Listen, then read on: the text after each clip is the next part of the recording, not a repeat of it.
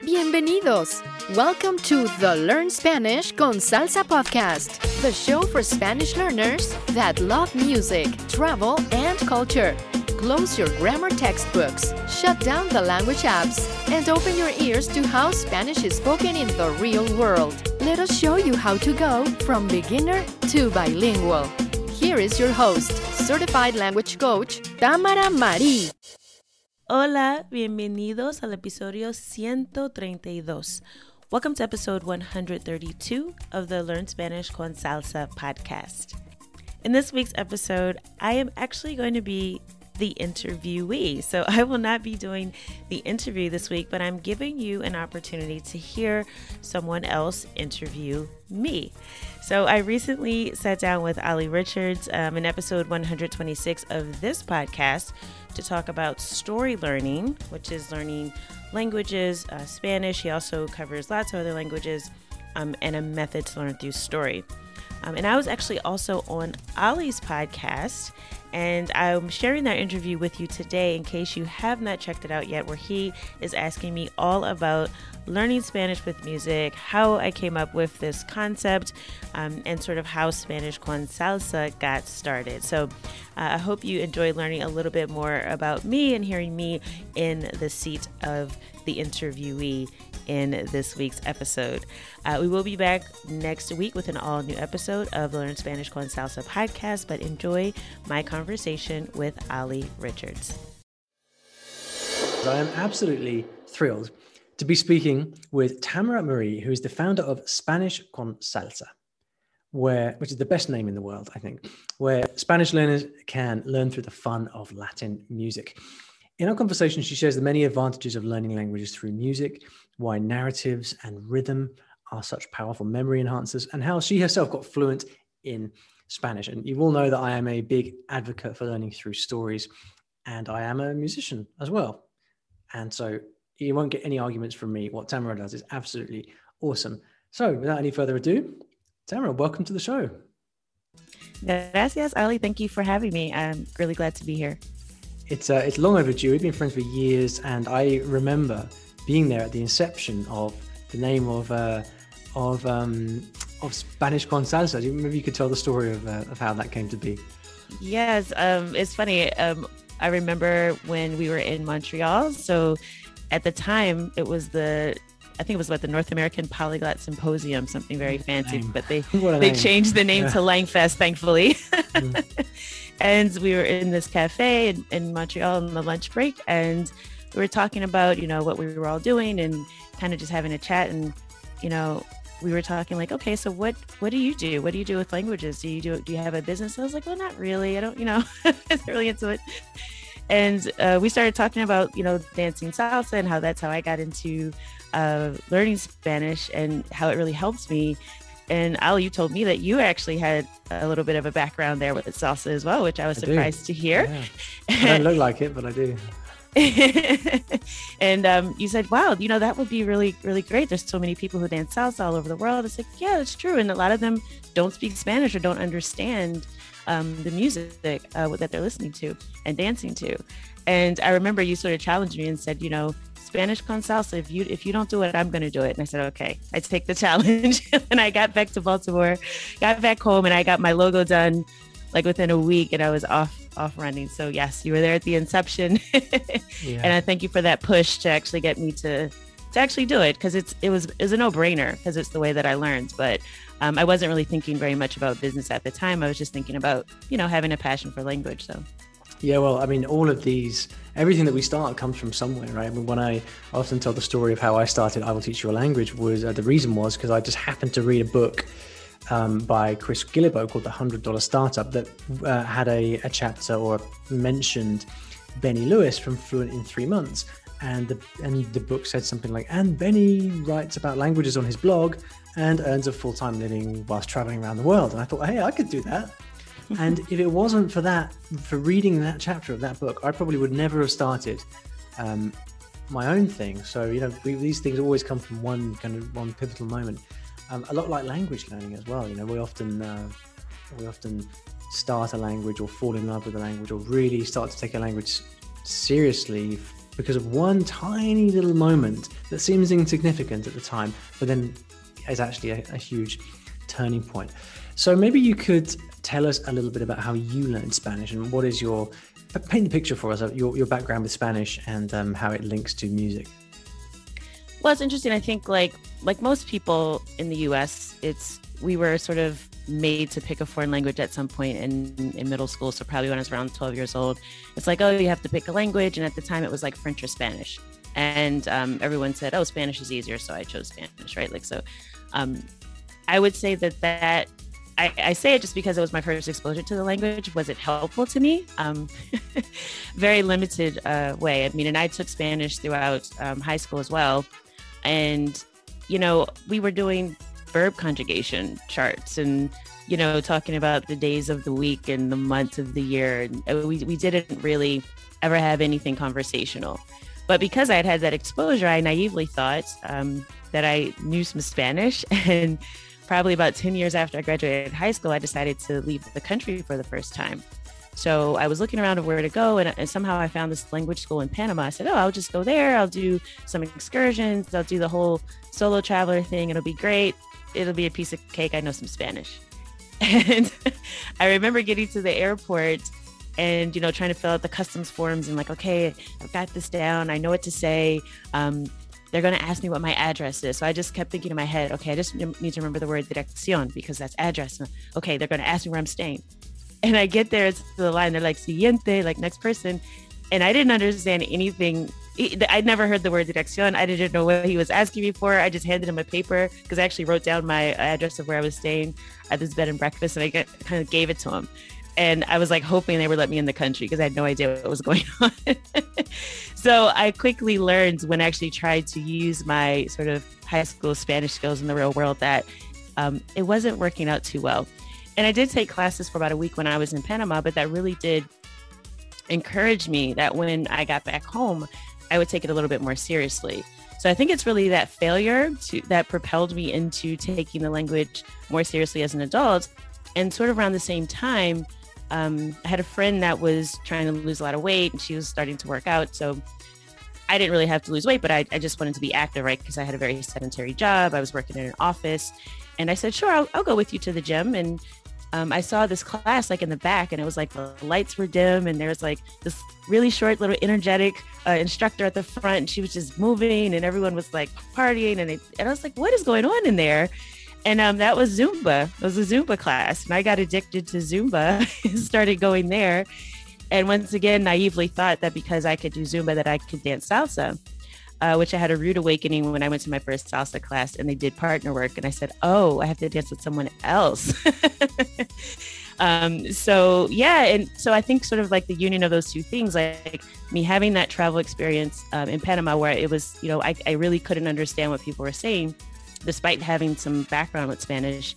And then also just sort of getting involved in the Latin dance community that really just sort of brought everything together for me. And then Spanish was just a part of my life, so it was natural for me to put some effort towards getting better. You say it was part of your life.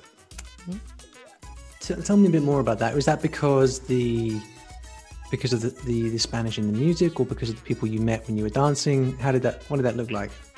It's really all of the above. I mean, I think that's the thing about music. It's part of culture, right? Language is also part of culture. These things don't exist in a vacuum. So as I became exposed to the music, first through, sort of like a Zumba class, but then later actually going to classes, meeting people, being a part of a community.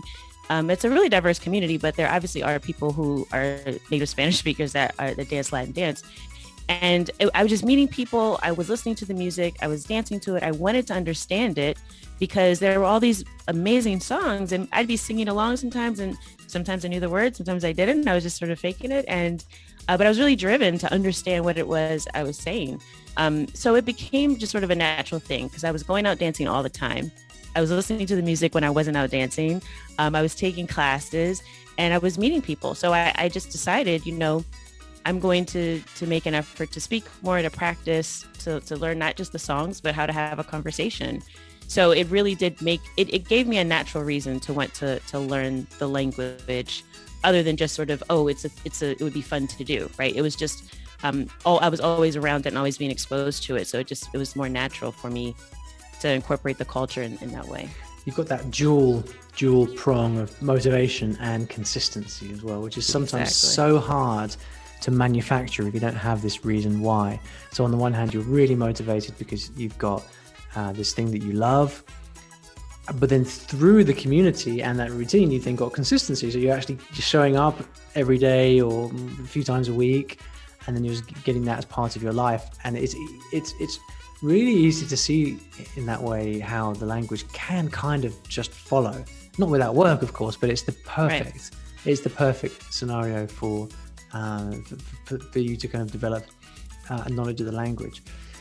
So when you think of Spanish, what does music mean for you? What does I'm not entirely sure what I'm asking here, but often people ask me the question, how does music, is there a link between music and languages? And it's a very difficult question to answer, but when you think of Spanish, do you think of music, or vice versa? When you think of music, do you think of Spanish? It's interesting for me. I always tell people that, because sometimes people ask like, well, how do you learn a language through music? Because sometimes doesn't the music get in the way, right? Like the melody, and like I'm focused on that, not necessarily the words. But there's a few things I'd say about that. One, just from sort of when we're like toddlers, right, or babies, and our first sort of language activity, a lot of our early language memories have melody and have rhythm and have music. I always ask people like, okay, if I were to ask you what letter in the alphabet comes after O, right? A lot of times in your head, you have this like internal dialogue where you're singing the alphabet song, right? O-M-N-O-P-P, right? So there's so many links we have, and music has this way of just getting into our brains and not letting go of our memories. And the emotional component of that also sort of latches onto us because we have these memories that are important to us, or they're pivotal to our lives. So I think that our earliest memories of language actually do have a lot to do with music, and with Spanish in particular. And, and I'm not sure sort of how it is in Spain as much, because my experience is more of Latin America, but Latino culture is like so imbued with music. I mean, if you go to a party or a get together, there's always music playing, people are dancing, and it doesn't have to be a dance party. I think people kind of misunderstand it, like, oh, you're at a club. No, it's dinner. Like, we're just having dinner. There's music playing, and let's dance right now. I mean, it's just such a part of Latino culture. And there's songs that literally like everyone knows, even if they're from different countries, because there's certain artists that are, very popular internationally. So you go to a party and people just break out in song and everyone knows the same song. So I think my observation as a part of the culture, it's just very, very present.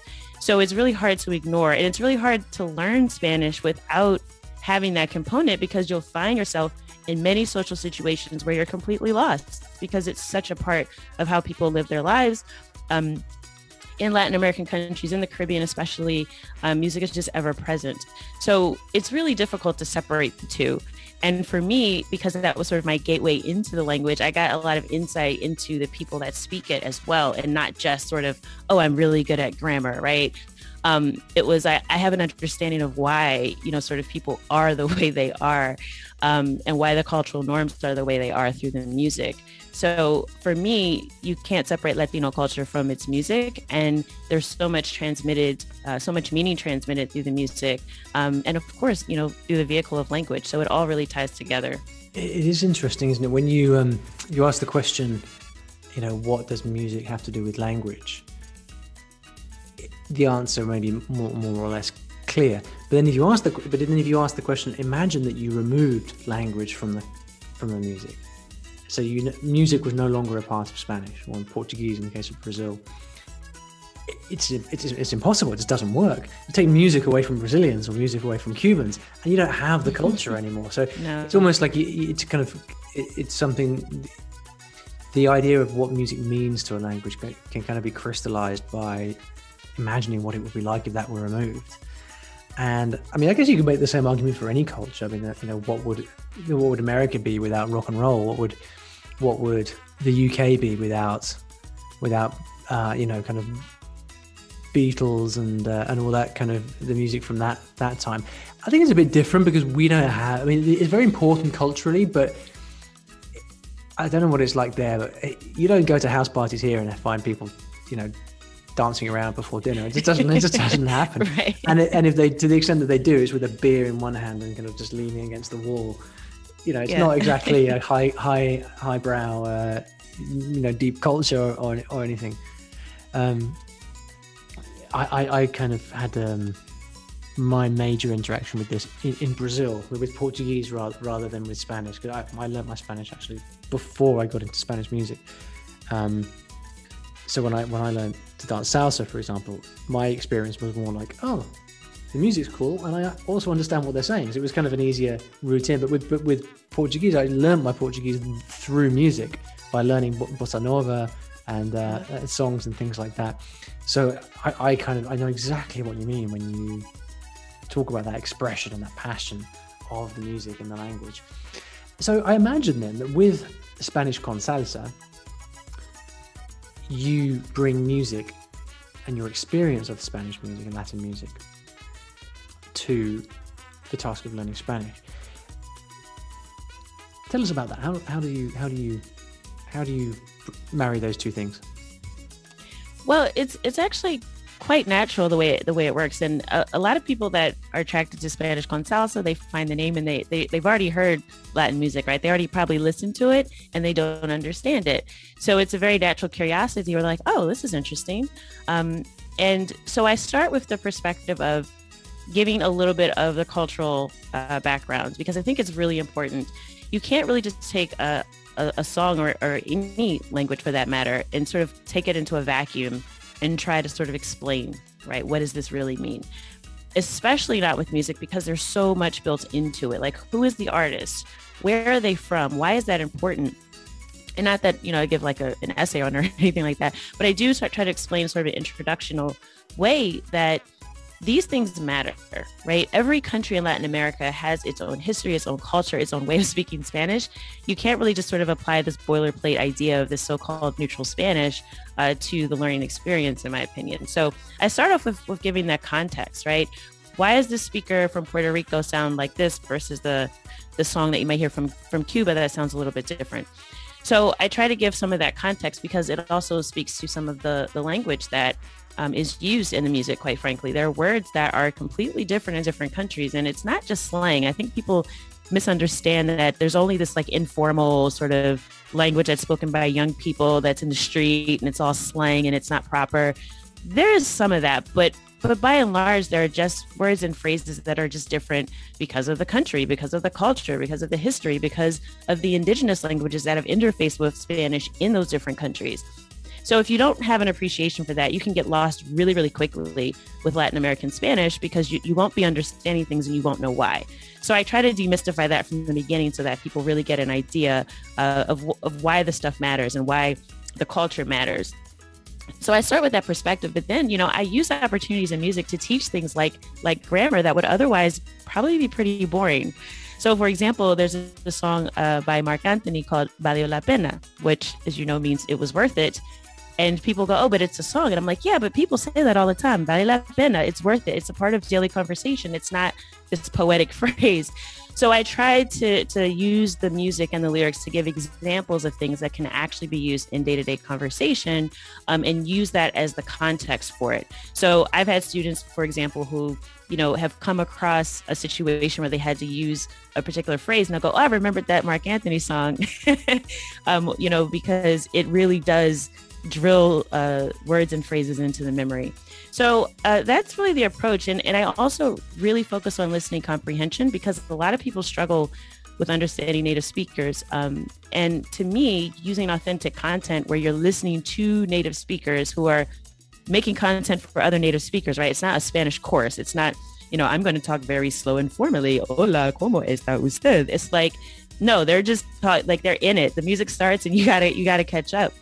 So I think that that's important because, we don't encounter music in the real world. We don't encounter language in the real world with sort of, transcripts walking around underneath of us and where everything's going to be nice and slow the way we want it. It's only going to have the vocabulary that was in our Spanish course. That's not how the real world works.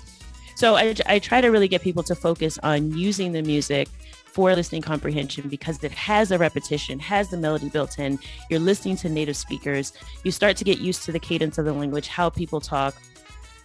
even though I know singing is not the same as sort of conversational Spanish, but at the same time, you're hearing a native speaker using the language in the real world, right? In a real world context. So it really does help tune your ear to the language as well as enjoy the music. I was going to ask you about this because often, when I used to teach English, people teaching with music would be a very popular way of doing things, and all textbooks would have songs in them. It was very popular in the sort of 2000s to teach in that way. But I'd always say to people, look, be careful learning through English music because we don't talk like we sing. Like, words to English pop songs are just nothing like real life for the most part. But it's not the case in Spanish, is it? I've never really thought about this, but if I just just bring to mind a few Spanish songs that I know, and I'm not going to sing them, so don't ask me to. But the lyrics are it's pretty much standard Spanish, isn't it? It's not too removed from daily conversation. Yeah, it is very much. I mean, because a lot of the songs are about things that happen in life day to day. I mean, even the content of the songs sometimes are telling stories. I mean, there's one song, for instance, by a band called El Gran Combo de Puerto Rico, which is like the big band from Puerto Rico. It's a salsa band. They've been around for years and years, and they have this one song. It's called No Hago Más Nada, which is literally I don't do anything else, right? Like, I'm sitting around, and he's literally just telling what he does in a day, right? He's like, I wake up, I get dressed, and I eat lunch. I mean, he's telling a very basic story, and you could really hear someone saying that stuff if you go to Puerto Rico. It's not like you won't ever hear that. So, and I also think the way that Spanish speakers talk, especially from the Caribbean, where a lot of salsa music is from, Cuba, Puerto Rico, Dominican Republic, they have this sort of saying that they talk like they're singing, right? They say hablamos cantando, because they're always like the way that they speak the language has a rhythm, it has a flow. It doesn't sound like English speakers by the music that. Yeah, because it is interesting that, like, I'm thinking about boleros. I used to learn a load of boleros, Mexican boleros, not just Mexican, but often Mexican, and it's very straightforward language. I'm thinking of a song like Contigo en la Distancia. Do you know that song? Mm-hmm. No existe un momento en el día en que pueda olvidarte de mí. I did get you to sing. But no, it's very straightforward language. No existe un momento en el día. There is no time in the day en que pueda olvidarte de mí. Olvidarme de ti. I can't remember which way around it is. But that's like, you could say that, it doesn't. Right. It doesn't. There's no funny business there. It's like good, great language. So it's interesting. Like, do they sing like they talk, or do they talk like they sing? And probably a bit of both, right? Because you get brought up on this music, and it's just part of the culture. So it's fascinating. So you mentioned teaching the culture. You mentioned teaching listening comprehension. You mentioned teaching grammar through the words of the song. And this is wonderful. Now, I know that so many people will be listening to this thinking, this is just, no pun intended, but music to my ears. This is why can't all learning be like this? And so, what makes this? I was about to ask what makes this effective. It's kind of obvious what makes it effective, right? Because you're linking it. If you're linking it with stuff that you enjoy, then everything's more effective. What in what elements of this approach do you have to kind of get more serious, or step back and say, like, okay, we've used music as much as we can, but now it's actually time to open up those grammar books or whatever. Like, what are the how do you keep it kind of based in reality, as it were? Yeah, well, there's two ways. In one, I never open the grammar books. I don't do that. What I say is that I let sort of the context drive it. So, for example, if someone gets really curious about, for instance, with the example of Valió la Pena, that I'll provide the introduction, I'll provide the context, I'll provide the explanation. But if they want to delve more into, for example, the preterite past tense because of that, because they're curious about the structure of the language, because they've been exposed to this, that's sort of something they would do on their own. I don't spend a whole lot of time going through grammar, because I think the most important way or the best way to really learn it is through the examples and kind of seeing how it's used in context. So that's what I focus on. But I do think that sometimes a subject that may seem boring becomes more interesting because you're driven to understand something specific. So yeah, someone might open up a textbook and do a deep dive on it because their interest has been piqued, but it's not something I really focus on. But the things that I do say that in terms of getting serious, quote unquote, or really just making a commitment really, is that one, the consistency and the time. You know, I think sometimes people think, oh, like I have a playlist in Spanish. Like I've gone to YouTube and I've Googled some of those really poorly done lyrics videos. And so like, I got it, right? And no, you don't. There's many people who spend time listening to the radio in Spanish, listening to Latin music, and they have no idea what's being said. So we already kind of know that doesn't work. It's not a passive exercise. So particularly for listening comprehension, I encourage people to take some time to sit down and do active listening, where they're actually looking at the lyrics, you know, doing that sort of semi-redacted sort of reading where they're looking at some of the words exposed. I take them through a few activities where you actually have to sit down and pay some focused attention. So it's not something you can do while you're like working out, for example, or, you know, I'm in the car on my way to work and I'm just listening to it. So I got it. That's not really the case. You can do that in your free time, but that's not sort of your active learning time. And the other part is applying it in conversation. There's so many people who are learning Spanish for years and never speak the language.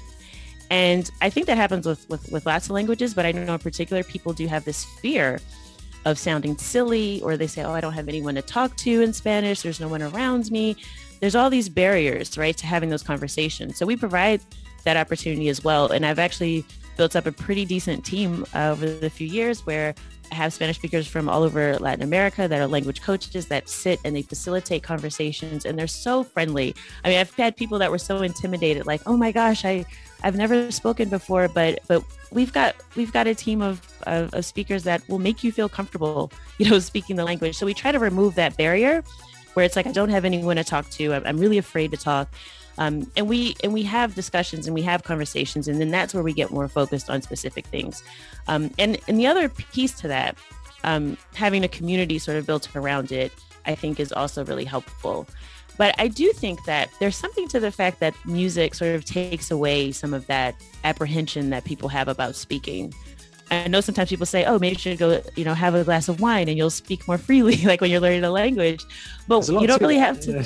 Yeah. But you could also just like listen to a great song and save some of your brain cells, and you'll loosen up just the same. So I think using the music in our lessons as well makes our conversation sessions just run a lot smoother. So we have group sessions we do for people who sign up in our more formal program, but we also have sort of like a self-study option where people can book private lessons. But the idea is that they get speaking.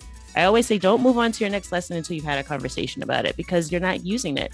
And if you don't do that and you're not consistent, then I don't care how many songs you listen to, you're not just going to get fluent by osmosis. You have to actually put forth some effort. But I think the music helps shed some of that apprehension to get people speaking too. I had a comment the other day from someone. Sometimes I get these comments because I publish a lot of stuff on YouTube and increasingly on social media and stuff. And I often get questions from people who are considering learning with one of my courses. And they maybe can sometimes start to doubt my opinions on things. Like, so for example, one of the questions I often get from prospective students is, you know, what variety of Spanish do you teach? Because, you know, you teach Iberian Spanish, right? But I'm worried about that because I want to learn Mexican Spanish. Mm-hmm. And I've kind of got quite used to explaining why that isn't important over the years, because, you know, quite simply 99% of all Spanish is the same anyway. And if you go from one country to the next, it's small changes that take place, which you learn anyway once you start to spend time in that culture. And so, you know, your main task is to learn the kind of core language itself, one way or another. But I got a question the other day, which was more geared towards pronunciation. And this is why I'm asking you for your opinion on this, because I think it's quite related to music. The question was not about the variety of Spanish, but particularly about the pronunciation. So, Ollie, I'm worried about taking your course because in your pronunciation videos, your teacher is from Spain, but I want to learn whatever it was, Costa Rican pronunciation. How would you answer that? That is very interesting. So this is also a question that I get a lot, but I actually think that I tend to go the opposite way, right? I usually tell people, one, to look at the reason that you're learning, right? So if someone's very specific, like if they say, I want to learn Costa Rican Spanish, maybe they want to retire in Costa Rica, then I go, then go all in on Costa Rica, like listen to content from Costa Rica, listen to music from Costa Rica, because you'll get used to the way Costa Ricans speak.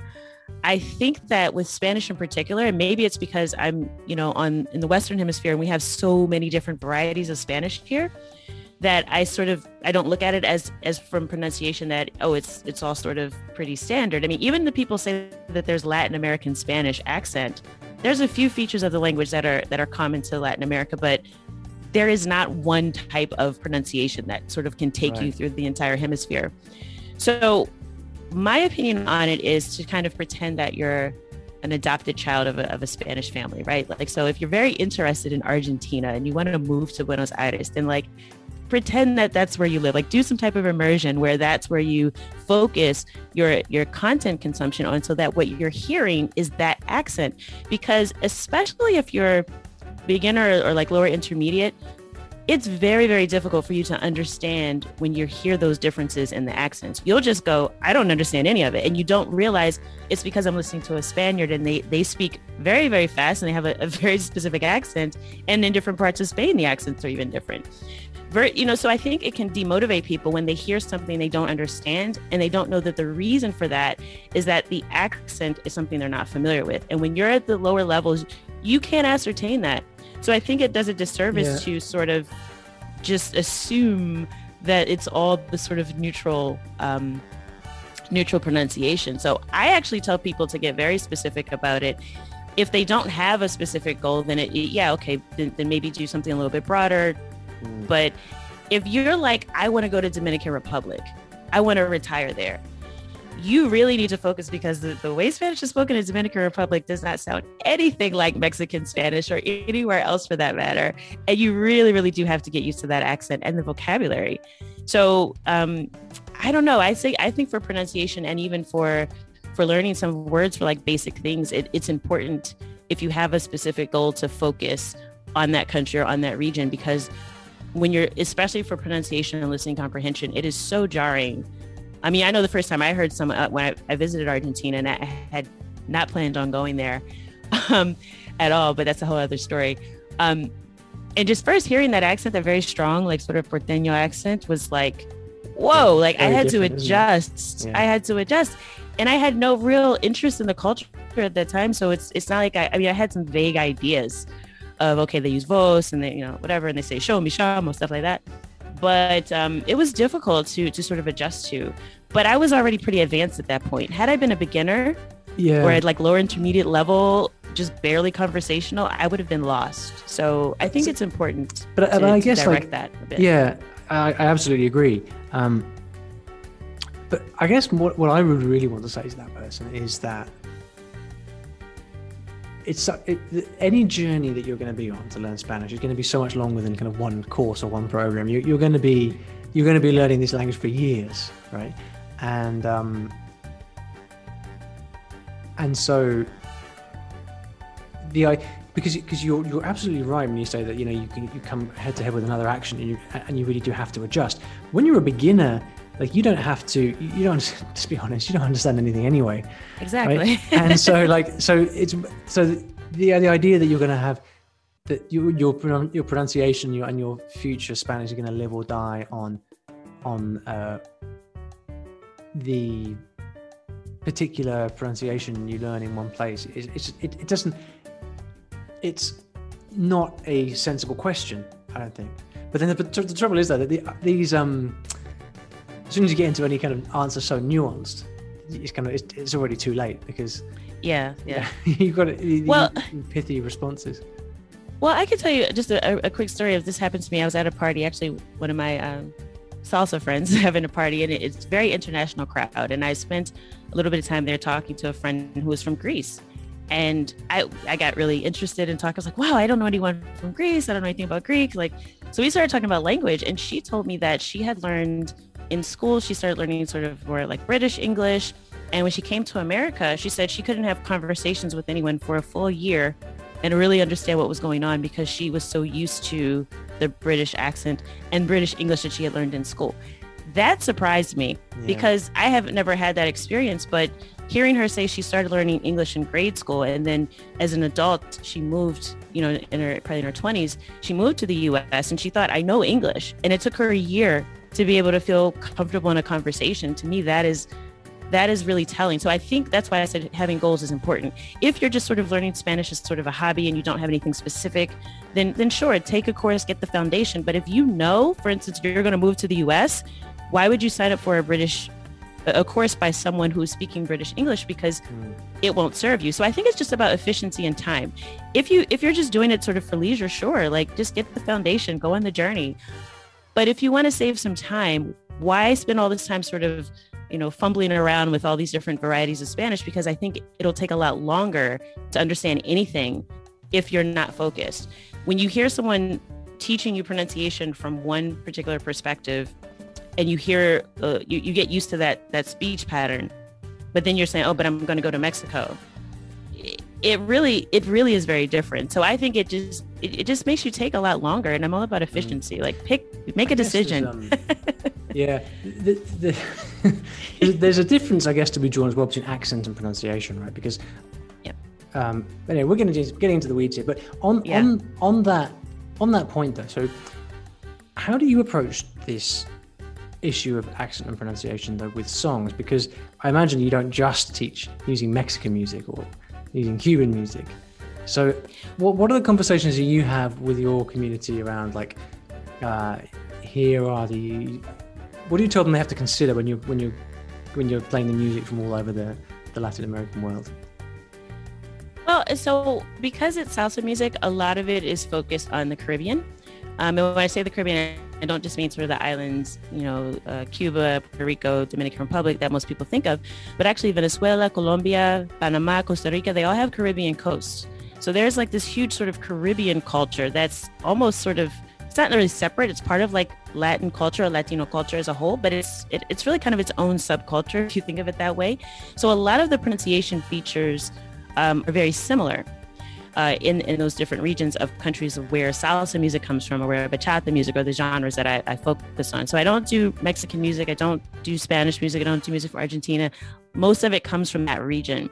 So because there are so many similarities, I'm able to point those out. But what I tend to call out more is the difference between sort of the colloquial sort of speech and what's standard, because there are several aspects of pronunciation of Spanish in the Caribbean that are very different from a lot of the rest of the Latin world. So for instance, they tend to chop off lots of letters. So instead of saying para ti, they would say pati, like, so for you. It just sounds like pati instead of para ti. There's a whole syllable missing. So I try to point out for listening comprehension, this is what you need to be aware of about the accent, but you also need to be aware of what the standard sort of pronunciation is for these words. So I do talk a lot about just sort of what's prescriptive and then sort of what's practical. And I try to get people to be comfortable with understanding different accents, but also understanding as they're speaking the language, they need to be aware of their own pronunciation. So yeah, I think I am sort of biased towards the Caribbean. I think that's where all the best music comes from too. So it makes it quite easy because a lot of the features and the interesting thing, that music is worldwide. So people say, oh, it's Caribbean or it's Latin American. But I had an exchange student stay with me a few years ago, and she was from Spain, and she was a teenager, and she said that she listens to Romeo Santos, who is a Dominican artist who lives in New York, right? And sings a genre of music called bachata, which is from the Dominican Republic, which is half of an island in the Caribbean that a lot of people probably haven't heard of, but they know who Romeo Santos is because he's traveled the entire world. Same thing with like Celia Cruz, who's from Cuba, but she's traveled everywhere, and people know her and know her music. So by that token, are familiar with the accent, are familiar with some of the sayings and things from that culture. So it really has become international. But I do try to focus on understanding the difference between things that are colloquial versus sort of more standard. All this talk of music, it's really making me want to go back and kind of bust out my old salsa. I've got so much salsa music at home. I had my own salsa band in London as well for a while. I used to do gigs. Oh, wow. Salsa. It's really making me nostalgic. My last question for you, how do the features of music like rhythm, melody, and even the narrative of songs themselves help you learn and remember words and phrases and grammar more easily? I'd say the first thing is it grabs your attention, right? So rhythm has this way of grabbing onto our memory, right? So if we're listening to just noise, right? Like the difference between hearing, maybe you hear a dish fall on the floor, or you hear a bird outside, or we have all these sounds that we can hear that are just noise, right? But as soon as there's a melody or rhythm put to it, it now sort of makes sense, right? It becomes something that's memorable. It becomes sort of a chunk that we put in our memory. It's repeated. And now we kind of want to sort of know the resolution of that rhythm. So like you could imagine if someone started singing a song and they stopped in the middle, right? Like do, re, mi. It's like, you want to hear the rest of it, right? So there's something about the brain that wants the resolution of what you're hearing, and that rhythm sort of grabs you into. And also I would say, there are songs that tell stories, that do have narratives, and we're naturally driven to want to know how a story is going to turn out, which you know well because you teach through story, that there's something about the human brain that wants to know how the story is going to turn out. And I think when you have high interest, that's one of the key components of memory, right? You're not going to remember things that are boring or uninteresting to you because you probably won't pay enough attention to them to even notice them, let alone retain them long term. So I think all of those elements kind of come together. And then music also has repetition, which we know people always say repetition is the mother of learning, but having that repetition sort of built in means that you're less likely to forget it. So if you think about the chorus of like your favorite song, it's drilled into your memory. You can't forget it if you wanted to. I think even people who end up with dementia and Alzheimer's, they still like remember some songs sort of like in the back of their mind. So it really does sort of worm its way into your brain. So like I said, I know I've had students who, have told me that they had experiences in real life where they're actually in a conversation and they can sort of recall a phrase from a song, and vocabulary. It all just sort of sticks together. So it's really hard not to memorize something when it has a melody sort of built into it, because it just naturally grabs our curiosity, it grabs our interest, and it really connects itself to our memory. And especially when you're just listening to these songs over and over again as well, which you do with good music, right? You have it in the car and you just like put it on repeat. Yeah. Yes. It's just ringing so many bells with the similarity with stories, like you mentioned, the fact that one song, it's like a micro story in a way, a well-written song tells an amazing story. And I've been going back to a lot of Disney songs recently, and I'm just amazed at how much story can be told in a 3 or 4 minute song if you're good at it. It's really, really fantastic. Tamara, it's been so good to talk. Thank you so much for the time, and for such an inspirational approach to language learning as well. I absolutely love it. Where can people go to find out more about you? Sure. So SpanishConSalsa.com. That's my main website if you're interested in just learning about what we do. Also, wherever you're listening to this podcast, you can check out my podcast, Learn Spanish con Salsa. We have new episodes every Tuesday, and we talk about learning through music. We talk about culture. We talk about traveling. So if you want a playlist, you can check out the podcast, and I break down the meaning to lots of different songs on the show every week. Wonderful. Thanks so much. And I look forward to seeing you again, hopefully very soon, once the world opens up again. Yes, like the before times. yeah, the good old days.